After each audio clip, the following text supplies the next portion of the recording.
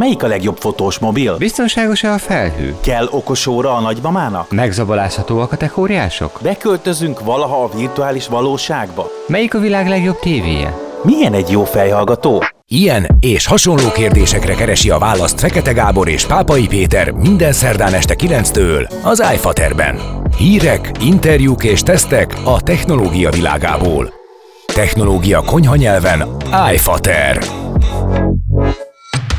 Üdvözlöm a kedves hallgatókat, én Fekete Gábor vagyok, és nem a rádió processzora romlott el, a nazális effekt egészen biztos a műsor végéig marad. Cserébe azt kell, hogy mondjam, hogy Pápai Péter barátom, aki itt van velem, szevasz Peti. Szia Feki, üdvözlöm a kedves hallgatókat, és neked pedig jobbulást. Nem szerezte be, mármint hogy Peti nem szerezte be azt a bakteriális fertőzést, amit nálunk az egész család. Szerencsére nem Covid, ettől függetlenül az effekt marad, de ez gyári beépített, remélhetőleg jövő héttől már el tudjuk engedni. Egy kicsit a mai adásról viszont mindenképpen előzetesben beszélnék. Nyilván megint lesz AI, abból a szempontból, hogy egyrészt most zárult a Las Vegas-i CES, ahol szintén rengeteg AI megoldással találkozhatunk, másrészt azért a hírekbe bekerült az OpenAI, bekerült a Duolingo, ahol igen nagy számú leépítést terveznek, pontosan azért, mert az AI elveszi a munkánkat, és mind meghalunk majd egyszer, amikor jön a Terminátor.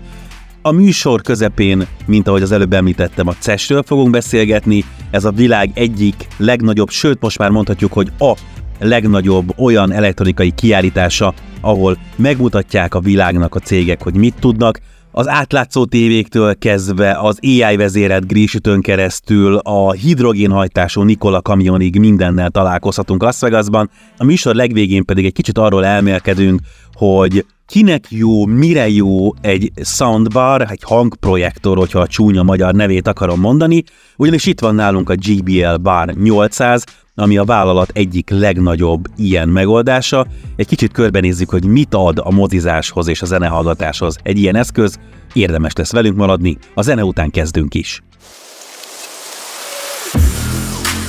Hírfater. Egy hét alatt nagyot fordul a techvilág. Friss hírek, botrányok és újdonságok a virtuális és valóságból.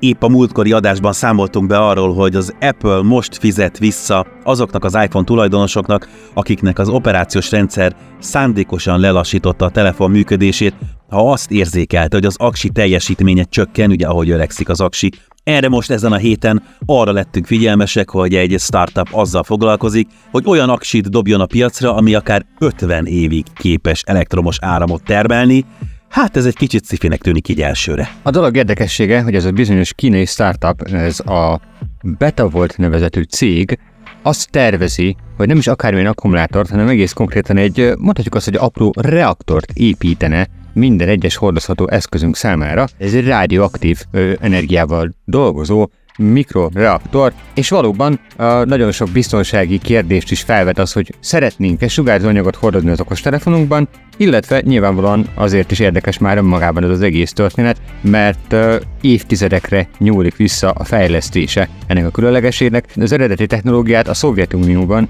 és az Egyesült Államokban fejlesztették ki, nagyon-nagyon-nagyon régen. Tehát azért mondhatjuk azt, hogy ilyen hosszú előkészítés után, hogy egy egyszerű startup hirtelenében azt mondja, hogy az okostelefonunk fog a jövőben rádióaktív izotópot használni, egy picit erős ugrásnak tűnik. Meglátjuk azt, hogy mennyire lesz majd képes egyébként a gyakorlatban ilyen eszközöket piacra dobni egy cég, anélkül, hogy nagyon-nagyon félnünk kéne valamilyen katasztrófától, akár csak egy kisebb területen is. Gondoljunk arra, hogy repülőre hogy fogunk szállni a jövőben olyan okostelefonnal, amelyben reaktor működik. Igen, most hirtelen eszembe jutott a pár évvel ezelőtti Samsung botrány, amikor az emberek zsebében robbantak fel a telefonok. Nem csak a Samsungnak volt ilyen, de talán az durrant, elnézést a szóviccére a legnagyobbat. Azért ez egy másfajta robbanás a zsebben, amikor egy mini atomreaktor fog a combunknál egy kicsit ott rakoncátlankodni. Biztos, hogy ez nem a közeljövőben kerül piacra, bár a kínai vállalat azt ígéri, hogy 2025-re már egy 1 wattos akkumulátor tervez a hosszú élettartamú tápellátást igénylő eszközökhöz, tehát ha nem is a mobilunkba, de elképzelhető, hogy bizonyos eszközökben már ott lesz az a kis nukleáris reaktor. De térjünk át egy kicsit az AI-ra és a hekkelésre, és annyira frappánsak vagyunk, hogy az első hírünk ugye reflektált a múlt heti Apple aksi témára, a második hírünk pedig a Tesla hekkelésre és az AI-ra egyszerre, hiszen van egy olyan réteg a világon, és ebbe Peti is beletartozik, akik előszeretettel vásárolnak olyan kis pici eszközöket, kis hardvereket, bárki által legálisan megvásárolhatóan, tehát ebben semmi olyan dolog nincs, ami miatt a rendőrség körözne minket, ami abban segít minket, hogy különböző infra és egyéb érzékelős RFID eszközöket meghekkeljünk vagy használjunk. Adott esetben akkor lehet baj, hogyha erre mi nem vagyunk jogosultak, és a Rabbit nevű kis hardware, ami személy szerint azért tölt el óriási rajongással, mert hogy köze van hozzá a legendás és számomra etalonként kezelt Teenage Engineering brigádnak, úgy néz ki, hogy pikpak eltűnt a polcokról, 2 nap alatt felvásárolták az összeset, de mi is ez az R1, a Rabbit R1, Peti? A Rabbit R1 egyébként nem egy hacker eszköz, mindösszesen inkább arra vonatkozott ez a kis felvezető, hogy olyan képességeket adtak egy pici hardvernek, ami a gyakorlati életünkben mindenfelé automatizálható folyamatokat egy kézben tartja, és ez nem az okos telefon, ami egészen konkrétan, hogy összefogná ezeket a folyamatokat. A Rabbit R1 egy AI rendszerre épülő, egyébként nagyon minimalista megjelenésű hardware, de a korábbi néhány helyen már felbukkant elképzeléssel ellentétben, amik ugye mind arról szólnak, hogy az okostelefonunkat cserélnék le a hardware-rel, vagy pedig egyáltalán csak egy szolgáltatással a gyártók. Itt nem akarják az okostelefont kivenni az ember kezéből, itt nem akarják azt, hogy kijelző nélkül csak hangalapon kommunikáljanak az emberek ezekkel a különleges eszközökkel, ezekkel az AI személyi eszközökkel. Inkább arról van szó, hogy a Rabbit önállóan applikációk futtatása nélkül, és ez nagyon fontos egyébként a vállalat hitvallásában, hogy mindenféle különféle applikációk és programok nélkül csupán egyetlen kezelőfelületet használva, szóban, írásban, böködéssel lehet egy AI-on keresztül vezérelni az összes szolgáltatást, amit jelen pillanatban mondjuk úgy be tud vonni maga alá a rendszer. Egy webes felületen kell mindösszesen csak csatlakoztatnunk a Rabbit saját algoritmus rendszerét az Apple Musichoz, a Spotifyhoz, a Google Nest okos otthon vezérlőhöz, a különféle közlekedési alkalmazásokhoz, különféle időjárás és térképprogramokhoz, amiket mi használunk navigációhoz például, vagy adott esetben mondjuk az autónk vezérlését szolgáló távoli indító alkalmazáshoz is, és mindezeket azt ígéri legalábbis a gyártó, képes lesz kezelni egyetlen letisztult, de nagyon minimalista digitális nyúl, tehát a nyúl nem csak a névben szerepel, hanem maga a felületen is, ez a mesterséges intelligencia megjelenése.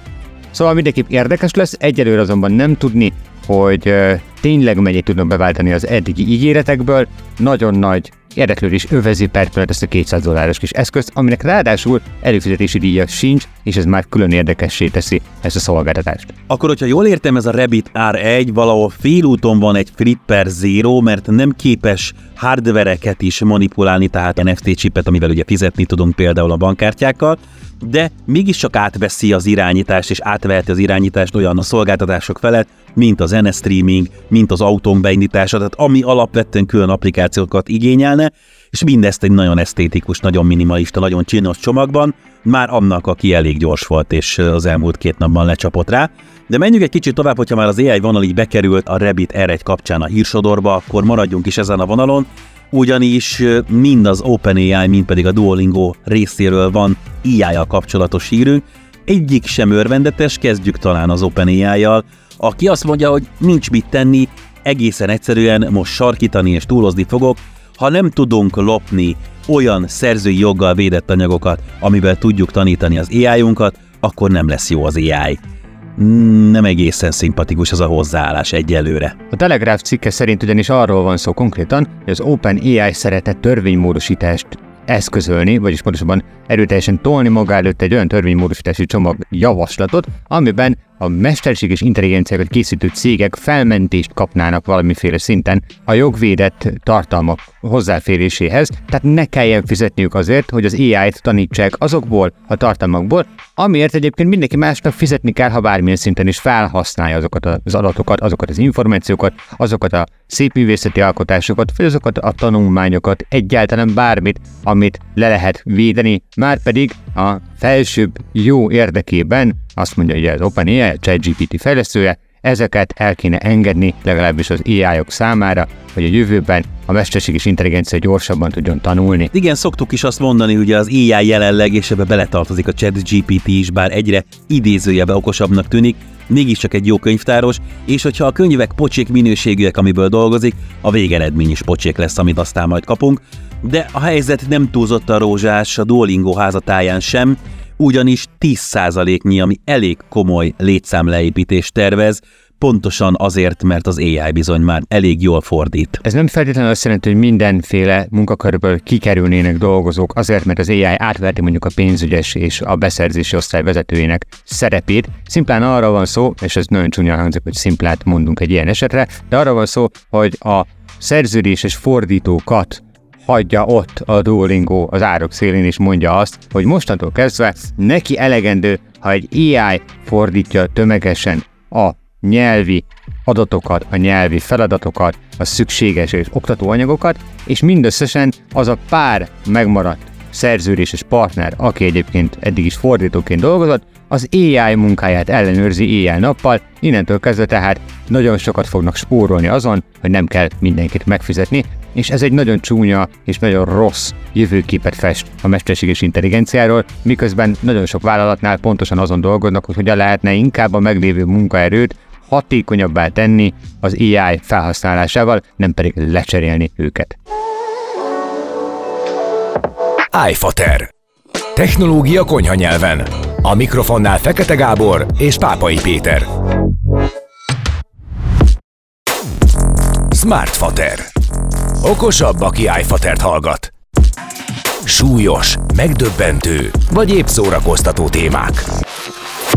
A Consumer Electronics Show, vagyis a CES Las Vegasban mindig a világ azon gyűjtőhelye, ahol tényleg a legkisebb, szinte még nem létező startupoktól kezdve, vagy sosem hallott kis apró garázscégektől kezdve a tech mogulok és tech óriások megmutatják, hogy mire képesek idén. Minden évben, amikor január elején elindul a CES, akkor kirajzolódik egy irány, hogy mi az, amivel a nagy cégek, meg mik azok a tendenciák, amivel a nagy cégek foglalkoznak az adott évben, és ennek ellenére, hogy úgy gondoljuk, hogy kirajzolódik ez a tendencia, sokszor futottunk lukra, hiszen tavaly is már, sőt már talán tavaly előtt is rengeteg összecsukható, feltekerhető, eltűnő, átlátszó kijelzőt láttunk, de az, hogy most már ezek nem prototípus kinézetű és csak egy-két cégnél felbukkanó, hanem szinte már végterméknek kinéző dolgok, ez most azt mutatja, hogy lehet, hogy idén végre, mondom ezt idézőjelben, hiszen én például nem értem azt a trendet, úgy most úgy néz ki, hogy ez az átlátszó tévé ügy, ez nagyon-nagyon nagyot fog ütni idén. A Samsungnak is, és az LG-nek is van átlátszó tévéje, ami még egyszer már nem ilyen prototípusnak néz ki, hanem akár holnaptól megvásárolható. Én személy szerint nem értem, hogy mi a nagy pláne abban, hogy átlátszó egy képernyő, amikor nincs benne adás, cserébe, amikor adás van benne, akkor mondjuk egészen biztosan a feketékről, még a microLED, OLED, stb. Tehát a legjobb technológiát használja az átlátszó kijelző, akkor is le kell mondanunk, de nagyon úgy néz ki, hogy többek között ez az egyik irány idén. És ezt jól mutatja az is, hogy a két legnagyobb gyártó nagyon-nagyon sok erőforrást és nagyon sok hírverést okozott ennek a két különleges tévének, amit most bemutattak, pontosan a tévé családnak. A Samsung részéről a microLED meglepő módon nem az OLED volt az, amit használtak, hanem egy külön microLED-es technológiát fejlesztettek tovább, csak azért, hogy az otthonunkban ezek után ne kelljen egy tévékészüléket kerülgetnünk, vagy néznünk egy fekete képernyőt, hogyha nem használjuk az adott készüléket, illetve nyilván, hogy az LG pedig bedobta a saját OLED megoldását, és jól látszik az, hogy a gyártók tényleg úgy gondolják, hogy a tévékészülékkel valamit kezdeni kell, hiszen egyre több olyan megoldást látunk, ami magát a készüléket technológiával mindennel együtt el akarja rejteni, vagy álcázni valami másnak. A transzparens tévékijelzők egyébként talán tényleg itt maradnak, pár év azért megy már erre is a kísérletezés. Idén nem túlzottan sokan hoztak olyan megoldást, mint mondjuk a hajlítható vagy feltekerhető vászonszerű képernyők, úgyhogy lássuk, hogy vajon mikor érkezik meg az első konzumer verzió ténylegesen a boltokba, és hogy ez mit fog jelenteni árban, mert ez lesz talán a legérdekesebb rész. Az átlag felhasználói árakat valószínűleg azért még egy 4 évig nem fogja megközelíteni ez a technológia. Mindenképp érdekes lesz majd megnézni a gyakorlatban egy ilyen tévét, amint mondjuk nekünk is sikerül, mindenképp beszámolunk róla. Nekem az a kedvencem, hogy például az LG úgy képzeli ezt a dolgot, mint hogyha valakinek megvan az IKEA-s ilyen média szekrény, hogy vannak polcok, meg vannak lapok, föltehetünk mellé kis snippeket, meg díszeket, és a hátlap, ami amúgy furnér szokott lenni mondjuk az IK-s bútor esetében, az itt egy óriási kijelző. Na most így kell elképzelni ezt a dolgot nagyjából az LG részéről, vagy így képzeli az LG ezt a dolgot, csak az a fúdér lemez, ami elé mi most beteszünk egy nagy fekete képernyőt, az teljesen átlátszó, és az változik kijelzővé, úgyhogy valamilyen módon inkább lakberendezési tárgyként próbálja kezelni legalábbis az LG ezt az átlátszó kijelzőt, a Samsung ennél egyszerűbben, holott a technológia azért bonyolult, de egész egyszerűen átlátszó kijelzőket tett szanaszét a CES-en mindenhova, hogy jól nézzen ki. Nekem az az érzésem egyébként, hogy az átlátszó technológia igazából egy megúszós megoldásként is felfogható, mert hogy úgy látszik, hogy a holografikus megjelenítés, a háromdimenziós hologramok megjelenítése az nagyon-nagyon nagy kihívás volt a gyártóknak. Hiába szeretnénk már a science fiction-ökben is megjelenő, speciális megjelenítőket, ezeket a fajta hologramokat használni a mindennapokban, és nagyon sok éven keresztül próbálkoztak a gyártók az otthoni változatok előállításával. Ez a transzparens tévé talán a legközelebbi dolog, amit eddig sikerül a szobánk közepén megjelenő emberalakok ábrázolására, vagy bármilyen tartalom ábrázolására, és mindeközben pedig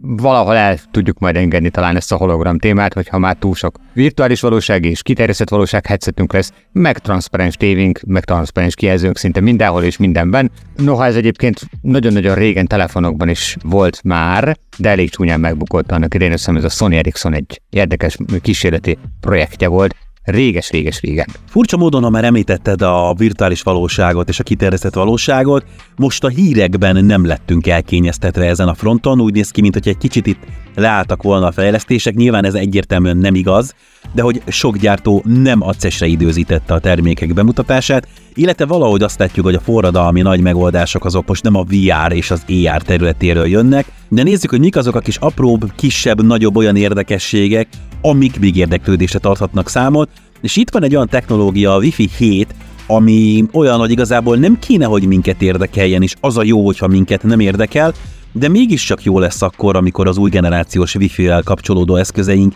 sokkal gyorsabbak, stabilabbak, egyszerűbbek, okosabbak lesznek, ugyanis úgy néz ki, hogy megérkezett a Wi-Fi 7, de mégsem. Egyelőre még csak inkább elkezdték minősíteni a Wi-Fi 7-es eszközöket, tehát maga a technológia egyébként, csak hogy egy apró érdekességet eláruljunk, már rendelkezésre áll rengeteg hardwareben, tehát nagyon sok olyan eszköz van, ami manapság is képes Wi-Fi 7 kapcsolatra, vagy képes lenne, ehhez mindösszesen két dolog lenne szükséges. Egyrésztről nyilvánvalóan egy szoftveres frissítés, tehát be kellene kapcsolni ezt a funkciót, és van is ilyen okostelefon például a piacon, mondjuk a Samsung Galaxy S23 esetében, ahol a chip elvileg tudja Wi-Fi 7-es szabványt, másrésztről pedig nyilvánvalóan a Wi-Fi szövetség hitelesítése és áldása, hogy azt mondja, hogy az az eszköz igen, tényleg Wi-Fi 7 kompatibilis, és biztos, hogy tudni fogja azokat az elvárásokat és feltételeket, amiket a szabvány megkövetel. Egyébként már csak az is érdekes, hogy a Wi-Fi 7 sebességre egy 58 gigabites elméleti maximum átvitelt tud papírforma szerint. Ebből a szempontból érdekes egyébként ez a háttérbe húzódó kis fejlesztés, vagy egy ilyen, mondhatjuk azt, hogy nem túl látványos hír, hogy a Wi-Fi 7-et hivatalosan is elindították útjára. És bár fogytán az időnk, egy kicsit azért végig gyalogolunk azokon az érdekességeken, amik még a CES-ről érkeznek, csak azért, hogy legyen egy ilyen áttekintés, hogy mivel foglalkoznak egy ilyen technológiai kiállításon. Például az egyik nagy kedvenc számomra, a mozgásukban korlátozott emberek számára olyan megoldást fejleszt egy startup, hogy gyakorlatilag a szájpadlásra applikált érzékelővel, a nyelvükkel tudják a különböző eszközöket, mobiltelefont, számítógépet vezérelni ezek a személyek. Szerintem ezek nagyon jó megoldások.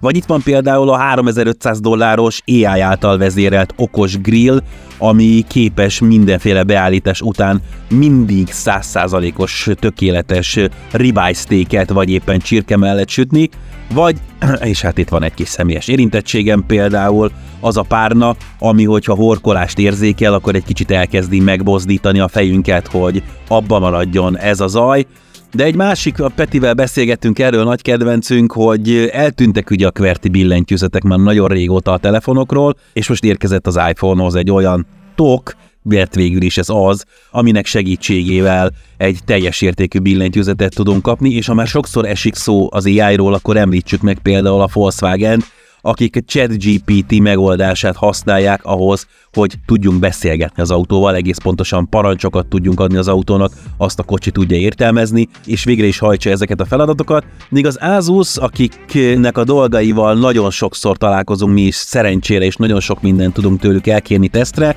például hozott egy olyan laptopot, ami 2 darab 14 szolos OLED kijelzőből áll, és külön kell egy billentyűzetet hozzá kapcsolni. Mindenképpen érdekes, ezeket meg fogjuk szerezni idén, és meg fogjuk közelebbül is nézni itt az iFaterben, egész biztos. Tesztpad. Újszülöttnek mindentek új. Végletekig szubjektív ketyere bemutató. Itt van nálunk a JBL Bar 800 Pro 5.1.2 egészen pontosan Dolby Atmos hangprojektor, magyarul ezt a nevet kapták a soundbarok. Szerintem maradunk a soundbarnál, mert ez a hangprojektor számomra egy felfoghatatlan és értelmezhetetlen kifejezés, de a lényeg az, hogy mit csináljon az emberfia akkor, amikor mondjuk nagyon szeretne mozizni otthon, van egy jó minőségű, mondjuk azt, hogy 60 coll fölötti tévéje, uram bocsá, egy valamilyen projektora, és szeretné azt a fajta mozi élményt egyre inkább betenni a nappaliába, amit mondjuk a nagy termekben talál, a nagy mozikban talál. Na most innentől akkor van pár választása, vagy eladja a veséit, és egész egyszerűen épít egy olyan moziszobát, ahol dedikált hangrendszer van a plafontól kezdve a falba, mindenhova beépítetett, ahogy egy moziterem is kinéz, nagyvetítővel, vagy most már egyre inkább esik vissza a projektor eladások száma egy óriási tévével, mondjuk egy OLED tévével, és akkor az a dedikáltan egy olyan helység, ami a leginkább meg fogja adni azt az élményt, amit egy moziban is kapunk, és aztán innen lehet egy kicsit, mutatom az idézőjelet visszavenni, mert még mindig nagyon sok millió forintról beszélünk, amikor valaki elkezd 7.1-es, 9.1-es és egyéb olyan megoldásokat otthon körbe rakni a nappaliban, hogy egyre több hangszóró, egyre több kábellel, egyre nagyobb eszközökkel, egyre több mindennel próbálja meg visszaadni azt az élményt, amit a moziban is kapunk, és itt jönnek valahol képbe azok a soundbarok, mint amilyen a JBL Bar 800 is, ami valahol egy kompromisszum, de egy szerintem egészséges kompromisszum, és nagyon sokan én sem szeretnénk a nappaliban 7 darab hangszórót, meg még a plafonba vagy a plafonra irányuló hangszórót, mindenhol kábelek, nálunk van kutya, macska, 2 gyerek, tehát ezek mind olyan tényezők, amik egész egyszerűen rossz érzéssel töltenének el, hogyha állandóan azon kéne aggódnom, hogy majd kiborítja föl éppen verekedés közben a macska meg a kutya, amikor egymással összevesznek, kiborítja föl éppen a hátsó hangszórókat, és ilyenkor jön jól egy soundbar, bár ugye nyilvánvalóan nem fogja tudni azt a teljesítményt hozni. És itt egy picit kitérnék arra, hogy mi van akkor, hogyha valakinek ez a mozizás dolog nem abból a szempontból fontos, hogy azt a fajta térhatást szeretné élvezni, amit mondjuk a moziba is megkapunk, tehát hogy a helikopter jobb fölülről jön és lezuhan bal alulra, és ezt tökéletesen le akarjuk követni, hanem mutatom az idézőjelet, csak egy nagyon-nagyon jó minőségű, mondjuk sztereó, egy subbal kiegészítve 2.1-es hangot szeretne,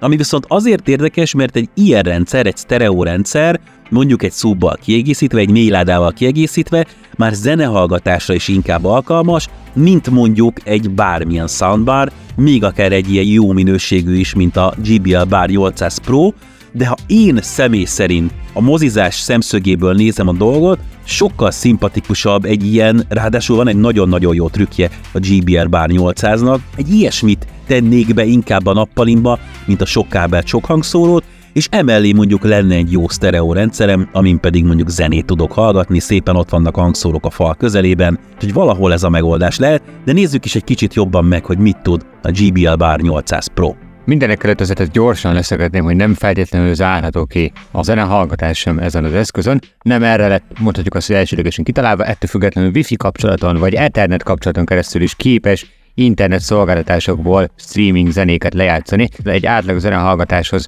mind vezetékes, mind vezeték nélküli kapcsolaton, sőt Bluetooth-on keresztül is alkalmas a soundbar, de nem ezek az igazi trükkjei, az igazi nagy trükkjei egyébként a hosszúkás hangsugárzó rész 2 oldalán rejtőznek, ugyanis ez a soundbar nem véletlenül 5.1.2-es elnevezést kapott. Ugye az 5.1-es hanghatás kialakításához mindenképpen nyilván egy a Dolby hanghatás szükséges, és ennek a kompatibilitása szükséges. A trükk, a bónusz, a plusz 2 úgymond ebben a történetben az az, hogy a soundbar 2 vége lecsatolható, és akkumulátorról üzemelő háttérsugárzóként tudnak működni ezek a külön kis elemek vagy modulok, amiket akár tartósan, akár csak időszakosan áthelyezhetünk a szoba másik felére, vagy másik részére, egész konkrétan a hátunk mögé, és így a tévéből érkező jel alapján a megfelelő hanghatásokat adja a megfelelő irányból nekünk ez a soundbar. Ezeket a kis apró modulokat egyébként nagyon diszkréten, stílusosan tervezték meg, tehát nem fog túlságosan belerondítani mondjuk az összképbe, és mint említettem, lehet akár folyamatosan önállóan használni őket, még egy kis takaró is tartozik az egyes elemekhez, pontosan azért, hogy ezt a csatlakoztatást, ami ugye a fő egységhez lehetővé teszi a visszacsatolását ezeknek a moduloknak, azt jól elrejtsük, és még diszkrétebb, még kultúráltabb megjelenést kapjanak ezek a kis mellék egységek. Szóval gyakorlatilag rögtön nem is két egységből, nem is két hangsugárzóból áll a JBL Bar 800, hanem plusz 2 is kapunk, ami pont a térhatás kialakítására szükséges. Igen, mindenképp azt le szeretném szögezni, hogyha valaki mondjuk eddig még, hogyha egészen jó minőségű, kiváló Bluetooth hangszórokon hallgatott zenét, akkor például egy ilyen JBL Bar 800 Pro biztos, hogy annál jobban fog megszólalni zenehallgatásra is. Itt arról van szó, hogy az elején arra próbáltam mutatni, hogyha valaki egy dedikált sztereórendszerhez próbálja egy jó minőségű sztereórendszerhez hasonlítani egy ilyen soundbarnak a hangját, az nem feltétlenül lesz egy korrekt összehasonlítási alap, de ez a két levehető háttérhangsugárzó, ez egy nagyon-nagyon-nagyon jó trükk, és azért nagyon jó trükk, mert igazából tényleg az van, hogy bár egy termetes darab, tehát hogyha visszacsatoljuk magára a soundbar testre, visszarakjuk ezeket a hátsó hangszórókat, akkor azért ez egy termetes darab, 130 centi széles, tehát ennek kell hely, vagy egy, nem tudom én, valamilyen polcon, vagy akár föl lehet fúrni a falra, de egész egyszerűen egy sokkal diszkrétebb megoldás, és tényleg amikor azt mondjuk, hogy na, akkor ma mozi délután van, vagy mozi estét tartunk, addig természetesen maga a soundbar tölti ezeket a hangszórókat, és onnantól kezdve vezeték nélkül, mindenféle csatlakoztatás nélkül automatikusan megkapjuk a hátsó háttérsugárzókat, ami mindenképpen jó. Egyetlen egy feltétel kell, hogy legyen, valahova tudjuk magunk mögé nagyjából helyes pozícióba lerakni ezeket a hátsó hangszórókat. Ha ez megvan, akkor indulhat a mozizás, popcorn bekészítve. Tehát igazából ez tényleg azért egy jó megoldás, mert az áráért, amit a JBL Bar 800 Pro-ét elkérnek, nagyon-nagyon nehéz lenne akár csak egy alsó polcos, normális 5.1.2 csatornás rendszert összerakni, még megkockáztatom, egy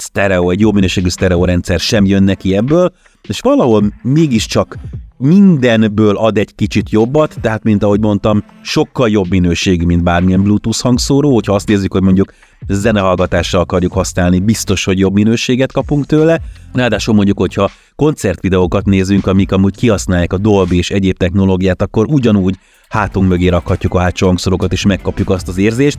Bár érdekes módon itt van egy kicsi csúszás, tehát zenénél, amikor ugye megvan a taktus, és tudjuk a ritmust, ott érezhető egy nagyon-nagyon pici csúszás a hátsó hangszórók hangjában, nem zavaró, de mindenképpen érezhető. Filmeknél ez egyáltalán nem vehető észre, hiszen ott nincsen olyan folyamatos viszonyítási alapunk, mint a zenénél az ütem, de akkor így zenehallgatásra is tökéletesen alkalmas, míg amúgy a hétköznapokban ott van egy fekete csík a tévé alatt, és nyugodtan nézhetünk rajta tévét, vagy csak simán filmeket, nem feltétlenül kell lecsatolni a hátsó hangsugárzókat. Szóval azt gondolom, és a piac is azt mutatja, hogy abszolút életképes megoldás ez a soundbar dolog, hiszen mint ahogy a bevezetőben hosszan elmeséltem, nagyon sokan, én sem szeretnék otthon rengeteg kábelt és rengeteg hangdobozt így a környezetemben, úgyhogy egy jó minőségű soundbarral azt gondolom, hogy a mozi élménynek azt a 70-80%-át megkapom, ami miatt szeretem a mozikat, szeretem a látványos nagy filmeket, tehát például valószínű, hogy egy Marvel blockbuster miatt én is lecsatolnám a hátsó hangszorokat és betenném oda, és akkor úgy élvezném a kölykökkel a filmet, míg mondjuk egy dráma miatt, ahol ez kevésbé fontos, lehet, hogy nem foglalkoznék ezzel. Tehát ez a fajta rugalmasság és ez a fajta, hogy mondjam, sokoldalúsága a JBL Bar 800 Pro-nak mindenképpen egyedülálló, és egy nagyon-nagyon jó ötlet, bár azt is hozzá kell tennünk, hogy nem csak a JBL gyárt ilyen levehető háttérhangsugárzós soundbarokat, de minden esetre mi nagyon szerettük. És ennyire volt időnk, ez az 1 óra igen hamar elrepül minden héten, de ahogy mindig meg lehet minket találni a Facebookon, Instagramon, TikTokon és a weben is a www.ifater.net oldalon, itt pedig 1 hét múlva találkozunk, addig pedig mindenkinek további jó rádiózást. Sziasztok! Sziasztok! Ez volt az iFater. Technológia konyha nyelven a Rádiókafén.